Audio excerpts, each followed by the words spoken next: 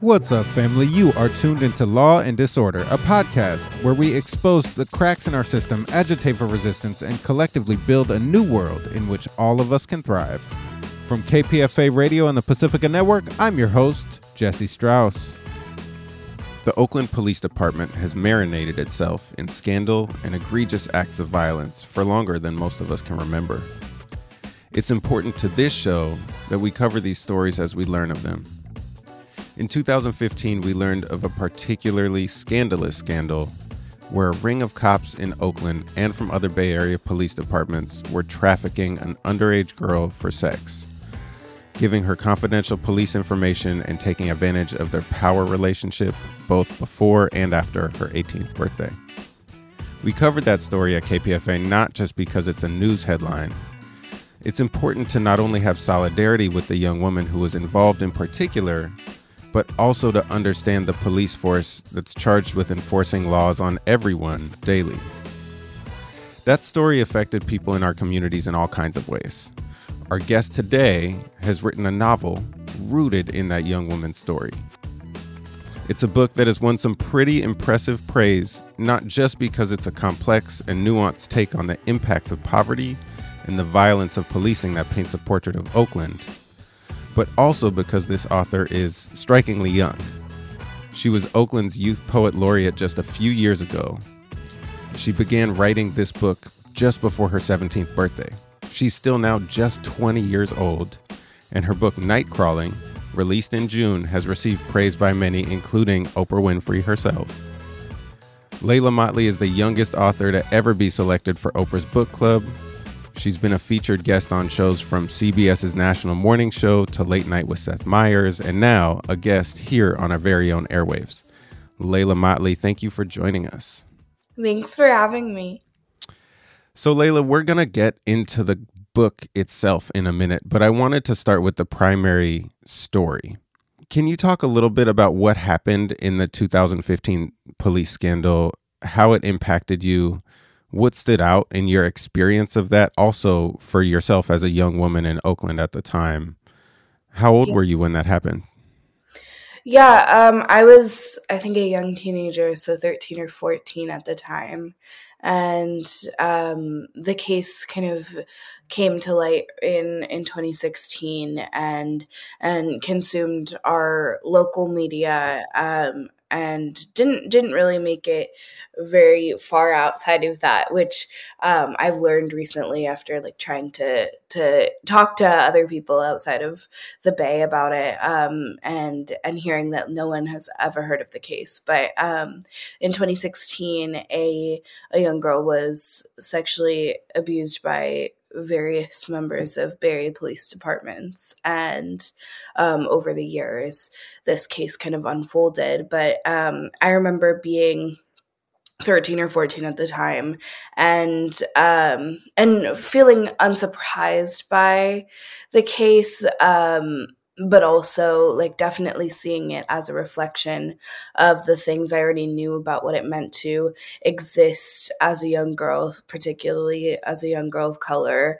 in a world that really isn't set up to protect us. And I was also struck by the way a lot of the media talked about the case and the lack of focus on the systemic harm to young girls and kind of the pattern that this represented, and more of a focus on the police department and the sanctity of the relationship between the police department and the community, which obviously we already know wasn't a relationship of trust to begin with. But I definitely remembered the story, continued to come back to it over the years, and researched other cases of police sexual violence, a few of which have, made it into some form of media or recognition to the public, but very few of which have. And I ended up, when I was starting to think about this book, and Kiara kind of came to me and started to form in my head, I came back to what it would mean to tell the story of police sexual violence, an iteration of it from the narrative perspective of a teenage Black girl. And to give validity to that in a way that I think we don't often get to see teenage Black girls represented. So you mentioned Kiara, and Kiara is your book's central character.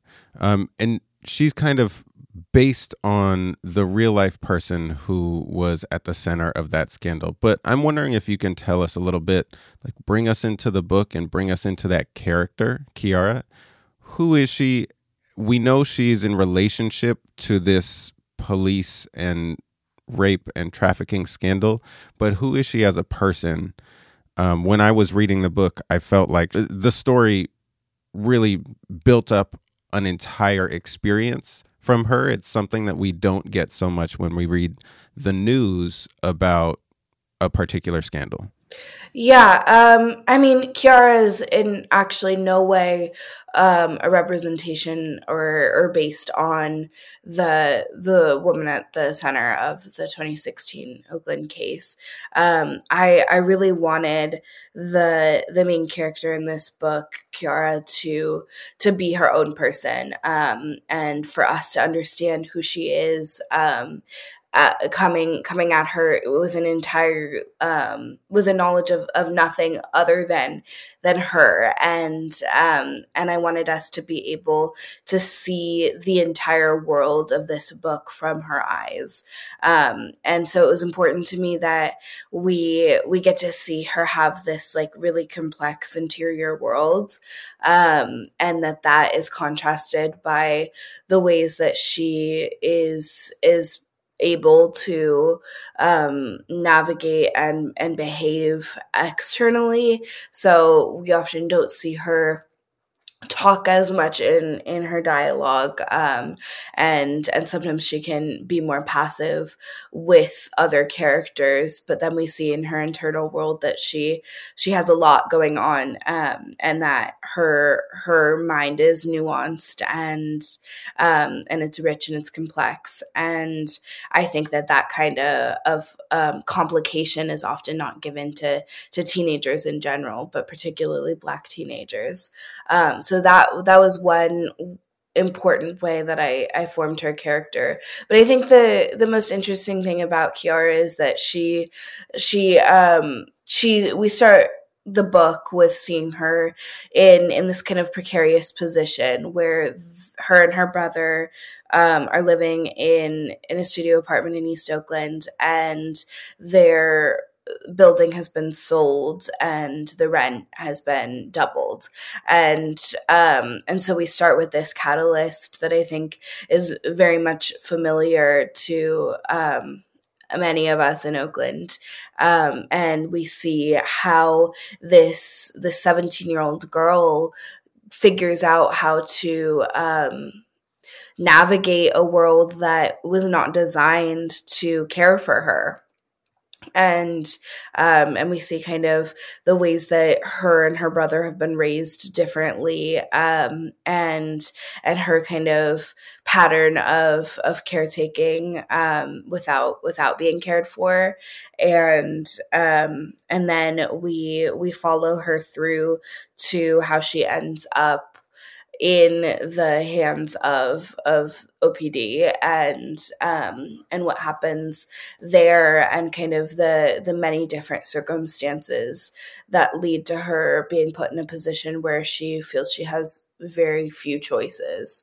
And I really wanted this story to always be about her. So we never hear the names of the police officers throughout the whole beginning of the book. We'll never hear their badge numbers, and that's kind of one iteration of how I attempted to always redirect the focus towards Kiara. So you mentioned that we don't often get these dynamic stories about teenagers and Black teenagers specifically. I want to return to I want to ask you about that in a few minutes, because when you started writing this book, you were very much that. You were a Black teenager in Oakland. But before we do that, I'm wondering if you can bring our listeners in to your book a little bit by sharing a passage with us. And we are in conversation with Leila Mottley, whose new book, Nightcrawling, was released this past June. Yeah. So this section is with Kiara and her best friend, Ale, and they're walking through East Oakland. Ale loops her arm around my shoulders and pulls me in, lifting her skateboard into the air and sighing. "Ain't it beautiful?" she shouts into the open air, and I twist my head around to take it all in. The construction still lines the alley, banging wood into more wood, and I swear it's like the city is spiraling around us. Skyline popping up, a glorious portrait of windows and wheels that don't gotta be as large as they are. Ole's arm around me makes me want to skip, lift my knees to the sky the way we sway together. Oakland doesn't operate on a grid. We wind here, the streets pulling us closer to the bay, to where salt melts with street and bikes turn to trucks that moan and thrust forward at every light. Then they push us back toward the buildings, where shouts line the perimeter of the sidewalks, and with Ale here, I don't bother trying to decipher what they're saying or who they're saying it to. Just let the noises scatter, like chunks of asphalt out the road. I find my favorite murals, new swirls added to the backgrounds, bordered in tags. So, Leila, you gave so much incredible description of what Oakland feels like and what Oakland looks like, certainly in this passage, also throughout the book. I was really impressed, particularly by how you painted that portrait of Oakland. I want to kind of return to that question about we don't have access to really dynamic stories about teenagers and Black teenagers specifically. I want to ask you, though, how much of your experience as a young Black person in Oakland and interacting with the city impacted how you wrote this story, and how much is your experience in there itself? I mean, I think like any writer, I definitely borrow from my own life, and it's infused throughout the book, both consciously and subconsciously.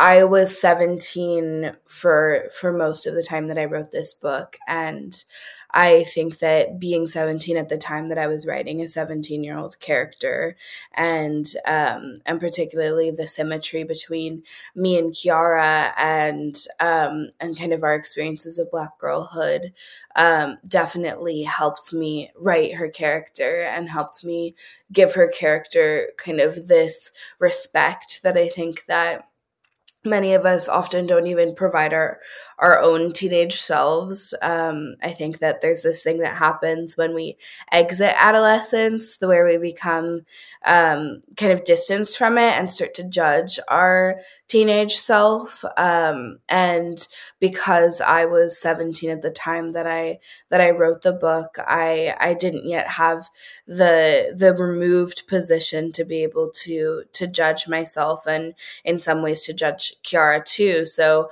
I think that helped me continually respect her story and her personhood as I wrote the book.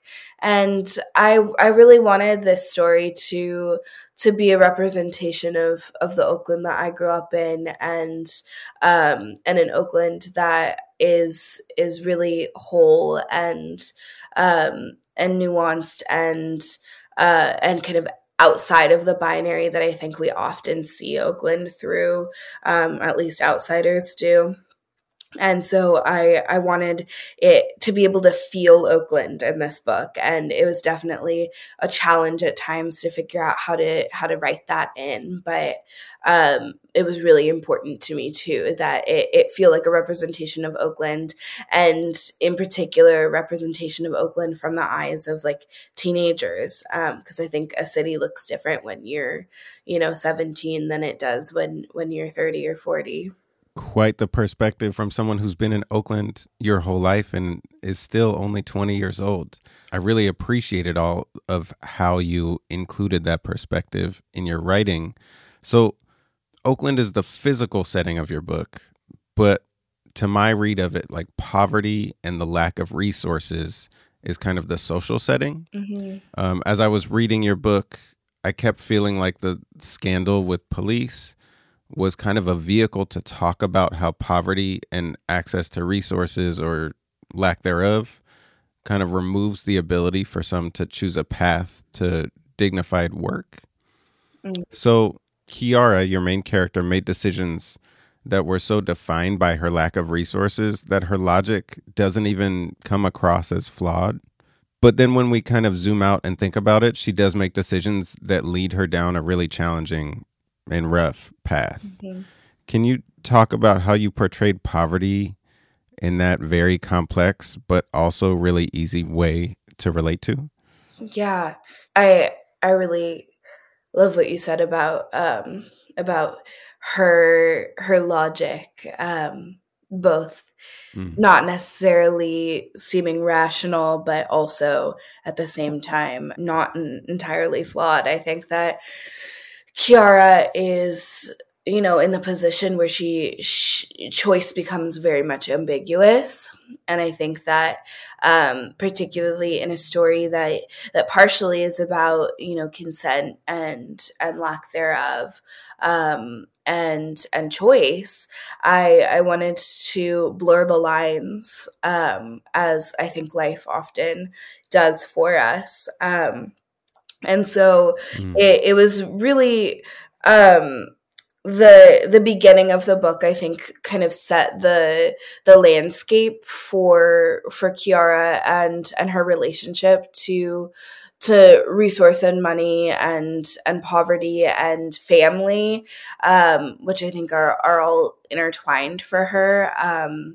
And so by having home be something that is suddenly very much precarious in the beginning of the novel, we kind of see her struggle with what it means to like have a self and protect oneself and protect one's family too. And I think that kind of instability within her ability to even stay in her home, and to feel at place or like she belongs, sets us up for the many choices that she then has to make, and kind of the closedness of those choices, the trapped feeling, whether or not we can find, loopholes for her. I think that it was most important to me that we see where she is at the moment in which she makes choices that lead her down one path or another. And I think that it's also necessary for us to look at the way that, yes, poverty is like this overarching system and social setting that we come to understand these characters, but we also have to understand them through the limits of the other systems that make this life possible for them, that create the circumstances that we meet them in. And so even where Kiara begins with her job search, we see the uneven foundation of what it means to attempt to get a job when she doesn't have a resume and she doesn't have a printer and she doesn't have a high school degree, and the kind of social rules around employment and the kind of arbitrary ideas about who is qualified for what that lead her into sex work. And then and I think for me it was really important that sex work is her relationship with sex work is shown through both these two different lenses of her getting to feel in some ways in control, and to meet her need of some kind of ability to obtain resource and to care for the people around her. And at the same time, because of the criminalization of sex work, she ends up in a position where she is where the legalization of her harm leads her into a relationship with the police officers, who she meets, that she really can't find a way out of. And so I think that poverty kind of is a vehicle to understand many of the other systems that control the way that Kiara is able to move through the world. And we see it both as a kind of it is a foundation of her world, but also not one that she continually thinks of or names as poverty. And I think that it's also important that we see like kind of the normalization of it in her world, and her continual ability to also find hope and love and moments of joy, despite all of the other ways in which we see her cope and hurt. We are in conversation with our guest Leila Mottley this morning. Leila Mottley's new book is called Nightcrawling. Leila, I want to step away from the actual novel content for a moment. When I Google your name, we come up with all this pretty incredible coverage of who you are. You're 20 years old. You're from Oakland. You've been writing for quite some time. This is somehow, in my imagination of it, somehow your third novel. You've been the youth poet laureate in Oakland, and you're now a best-selling author. Can you tell us a little bit about what's your own trajectory as a writer? Yeah. I think I've been writing since I learned how to. I think it's almost like an innate way for me to experience myself and the world, and so it's always been a part of my life. And then I think I wrote my first novel when I was 14. And I started performing poetry at 14 too. And then when I was 15, I wrote my second novel, and then I became the Oakland Youth Poet Laureate when I was 16. And Wow. and so I kind of got very accustomed to performance, and to poetry as kind of this like immediate way that we connect with an audience. And then when I was, I think, a month before I turned 17, I started writing Nightcrawling, and then I signed my contract on my 18th birthday. And I think a lot of my writing trajectory has just been like following the stories that feel the most vital to me, and kind of allowing that to lead me, and not worrying too much about the rest of it. So I was chatting with someone who I think you know pretty well. He is a writing coach and writing teacher. He's quite a bit older than you. Zach Weiner told me, and he told me that I could quote him on this in our conversation, but he said that by the time she was 14, Leila was already better than me. By 15, the two of you created a program called Lift Every Voice. I'm wondering if you could talk a little bit about that program, and also your trajectory kind of focusing on and around incarcerated and system impacted youth. Yeah. When I was 15, I with Zach, and I partnered with other people too, but through the library, in the library we had these weekly art and writing workshops that centered around youth incarceration and art advocacy and what it meant to use art as a vehicle for change. And I think for me at the time it was both like a way to explore connection too, and what it means to have like groups of young people come together from the various ways that we are able to exist, depending on really the way that the system and the state has or has not infiltrated our lives. And so from there, I think that I became very much invested in abolition work and what it means to question systems that we have never been taught that we could even exist without. And so I've definitely followed that work through too, and also continued with what does it mean to write with the knowledge that like stories do have an impact, and I think that that's like a huge part of how I think about novel writing and poetry too. So one of the things Zach told me about that program, Lift Every Voice, was you were 15 years old and you approached him about creating this thing. He also said that when you decided you wanted to write a novel, you just sat down and worked on it for 4 or 5 hours a day. How do you have so much determination and focus and intent? It is hard for any of us, especially, in the social media age, but even in general, to have that determination.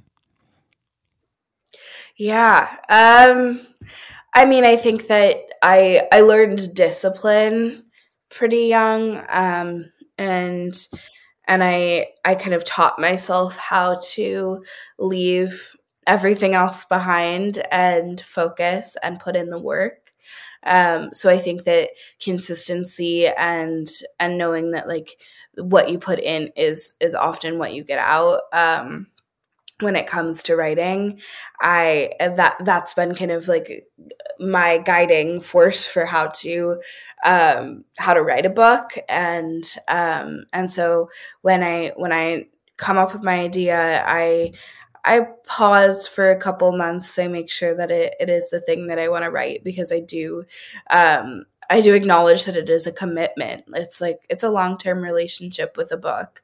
You're going to spend the next 3 to 5 years with this book, and you have to like it enough to be okay when it is bad and to continually try to make it better. So I pause, and then when I start writing, I come up with like a schedule that works the best for me at the time. And Nightcrawling was a really quick drafting period, so I think I did the first draft in 2.5 months, and that one required a lot of discipline. And I was also working. And so I often was writing on my breaks and late at night too. So I think discipline's a huge part of it. But I also, I think I just really strongly believe in the stories that I tell and the work that I do. And so when I falter and I want to give up and it's hard, I continually come back to why I do it in the first place. Well, you say you really believe in the stories you want to tell, and clearly so do so many other people. You're a 20-year-old best-selling author on the Oprah's book club recommendation list. Obama read your book. We're in conversation with Leila Mottley, whose new book is called Nightcrawling. Your book is being translated into more languages than I can list right now. What's it like to get all this attention and all the praise? How does that feel? It's really hard for me to even process. And I when the book came out, I kind of had to step back from the internet because I was experiencing a lot in real life too. I was on tour for about a month, and so I mostly experienced the launch through, readings and things like that. But there's like this whole world on the internet that most things around books happen, and a lot of the conversation around the book has happened. And so I get kind of like a daily digest by my team and my partner. But it's almost too much for me to handle. Mm-hmm. I don't think that there's any way to really even internalize any of it.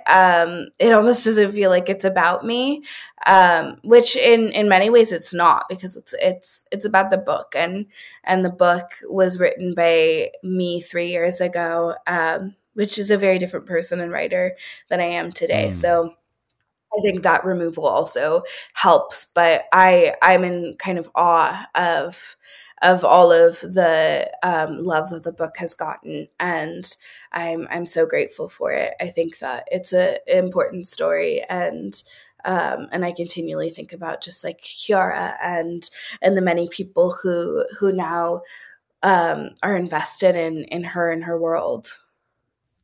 Absolutely. I have to ask though, I'm wondering, does it feel hard to trust like the business side of all this? Like all of a sudden you have all this attention that's so different than what it was, I don't know, maybe a few months ago, certainly a few years ago. And I mean, even within the book, Kiara's character kind of is trying to figure out how to hustle, and she lands herself in a position where she's also really being hustled. So I wonder, and I'm certainly taking this out of the context of your actual book, but I'm wondering if you ever worry that with all this praise, and, I'm sure you have all kinds of business contracts surrounding it and all that. Do you ever worry that the business of it may be trying to take advantage of you in some kind of way? Like, do you trust the intentions of all these people and companies that you're dealing with at this point? Yeah, no. I think that I'm definitely hyper aware of bureaucracy and kind of the eye towards profit that most of the world has, and so I do a lot to try to protect myself, and make sure that I'm making decisions that make sense for me and my art. And I also do this kind of separation between me as a writer and me as an author, because they're two very different things. And I definitely prefer the writing, but I think being an author is also learning how to handle a business, and that is a challenge. It's particularly a challenge when I think that as both a Black woman, but also a young Black woman, it's very easy for people to believe that they can take advantage of me, or that I don't know what I'm doing, which often I don't, but I learn pretty quickly, and I figure out what I need to know to be able to support myself and make sure that my needs are getting met. So I think a lot of it has been a learning process, and I try to make sure that I am doing like my very best to remain kind of objective and to protect myself as much as I can, because I know other people aren't going to do that for me. And I think definitely that kind of parallels Kiara, and I think that it's something that many of us have to learn. And I think a lot of Black women learn young that we need to figure out how to defend ourselves and protect ourselves when no one else is going to do it for us. You mentioned that sometimes you don't know what you're doing, and as someone who's a little bit older than you, my experience in the world is that as I interact with older and older people on a more peer level, most of us truly don't know what we're doing. And it seems like you are many steps ahead of most of us. I also wanted to ask you and refer back a little while ago. You talked about yourself as an abolitionist in some of the work you've done in Oakland. I'm wondering, and I think it's particularly important to ask these questions of young people in the community. And we are talking to Leila Mottley, who is a 20-year-old best-selling author from Oakland. The main character in your book is named Kiara. And, you know, I'm wondering if you were to try and rethink the resources that Kiara could have had as a young person. And you could also answer this question as if you were to try to rethink the resources that you saw around yourself as a young person in Oakland. What comes to mind, you know, through that abolitionist lens? Certainly part of the understanding is that, you know, police don't actually fix our problems.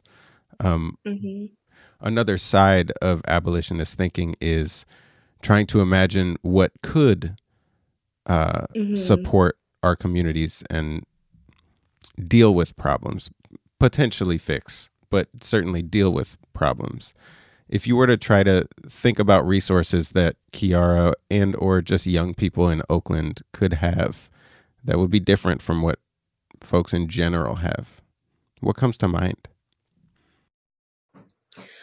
Oh God, there's so many. I mean, I think that first and foremost, like housing as a like stable and basic right. And I think that you kind of have to start there. And I also think that for Kiara, I mean, the reverberations of the justice system run through her whole family and impact the way that she was able to be a child or not. And I think that part of what she needed was also kind of, I think, in the model of restorative justice, and kind of the idea that we can't even begin to reconcile with harm and what it means and how to recover from it if we don't confront and talk about it. I think that Kiara is kind of drowning in the silence and the generational pattern of silence that I think a lot of us learn to protect ourselves. And I think that that the model of restorative justice is one way to think about it. And also I think that we kind of owe each other more conversation around the ways that we continually hurt each other and how to come back from that and how to see each other through that. And obviously, you know, food justice and reproductive care and all of these very much basic rights and needs that that I think have to be addressed before you can get to really anything else. I think that a huge part of abolition is being able to imagine things that really just don't exist and haven't existed. And a lot of that is about stepping into fear and leaning into fear and into the unknown. I think that that's often what people struggle with the idea of abolition is how do we even begin to be okay with potentially entering something we don't know anything about. And I think that that's also part of the beauty of it. And thinking about like the ways that we can reimagine the world and reimagine what we have and what we don't into something that we might not even initially begin to think of. So I don't know. I'd have to think more about all of the other different systems and resources that we would need and that Kiara would need. But I definitely think that a lot of it is also an examination of the ways that we relate to each other, because a huge part of how Kiara ends up in the situation that she does is because of the kind of historical pattern of misogyny and the domination of Black women and the need to control Black women and neglect Black women.